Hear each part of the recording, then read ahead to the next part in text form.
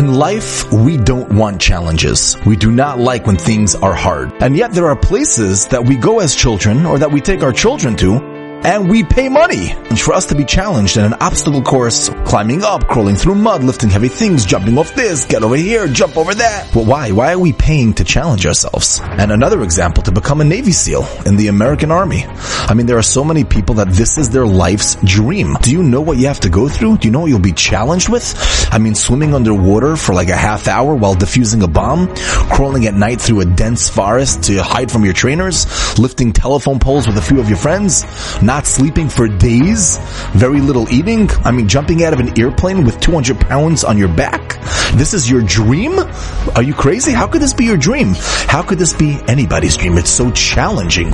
Look at a gold medalist in the Olympics. Same thing. Their entire life they give up everything just to be challenged. I want to train and train more and train more. What is the pshat? Perhaps one idea is that they all do this because they want to accomplish something in their lives. They want to show themselves that they can be somebody. I can become somebody great, somebody extraordinary. I want to feel accomplished. I want to feel good about myself. And they realize that there's a goal here. There's a gold medal at the end. I become somebody very high ranking in the army. I'm going to do this. I'm willing to do this, to be challenged. And I even enjoy the challenge because I know where I'm going. I know the end goal. I know that gold medal at the end. Rabbi said this could be a skill also for the challenges in life, and especially those of Shmir Sinayim.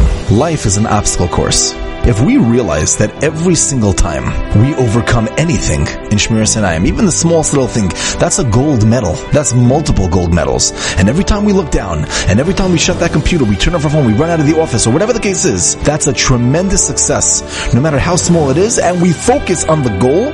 We realize that this is what the Creator wants from us. This is what the Melech Malchei Hamlachim wants us to do.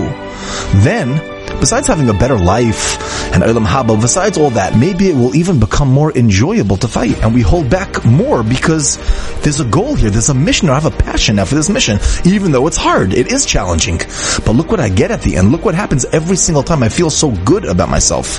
There's a mission. There's a purpose. I'm a Navy SEAL in Hashem's army. I'm going to do this. And then we walk outside with a fire, with a passion. Every time something happens, I'm going to fight back. And then Hashem will be so proud of us. We will be so proud of ourselves. And we will make this world a different world.